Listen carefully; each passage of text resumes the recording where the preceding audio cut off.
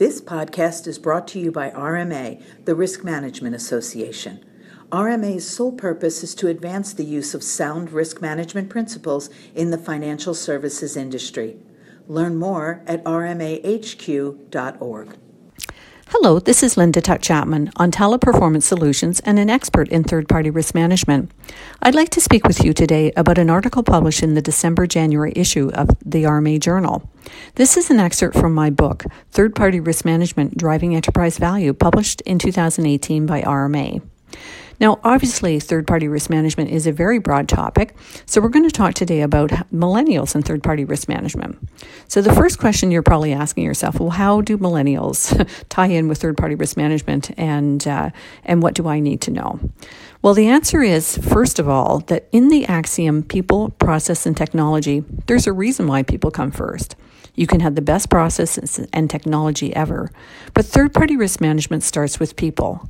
So the second question you might want to ask yourself is, well, how do millennials differ in the workplace and from generations that went before them? Now, in writing the book, I did some research with Christelle Bilodeau, a senior executive at Bank of Canada, Canada's central bank, and Cynthia Bilodeau, a professor of counseling and psychotherapy at St. Paul University in Ottawa. So from our research findings, we summarized it as, in general, millennials. First of all, they're better educated than previous generations. We know that they had nurturing parents, by and large, who valued their opinions and preferences.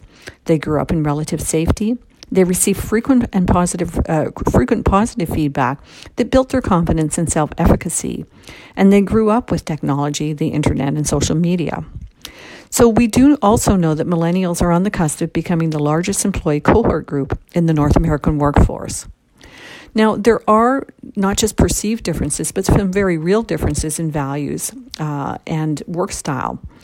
And let's face it, millennials are inseparable from your institution's reputation and its promise to their customers because they are your workforce. I like to think about third-party risk management as mini ecosystems.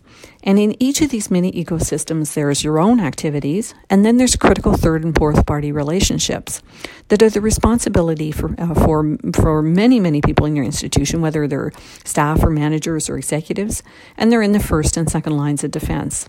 Now, when you think about the number of people involved in dealing with your critical third and fourth parties, you have to also consider that this number of people is mirrored by the people in the critical third and fourth parties themselves. So now you've already got complex activities and relationships, and then you have to multiply that by the number of individuals involved in making all of this work smoothly, helping these relationships evolve and helping to improve them over time. So each company has many mini ecosystems, and these ecosystems are experiencing rapid employee turnover.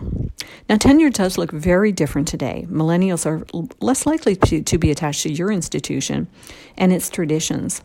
Now, they currently change jobs more often than other generations, and they're looking for more stability, greater job satisfaction, or additional rewards, or some combination of all of that.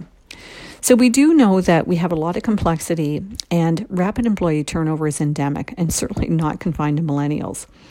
There's a revolving door, not just for these people, but for all your top performers and for those particularly with hot skills.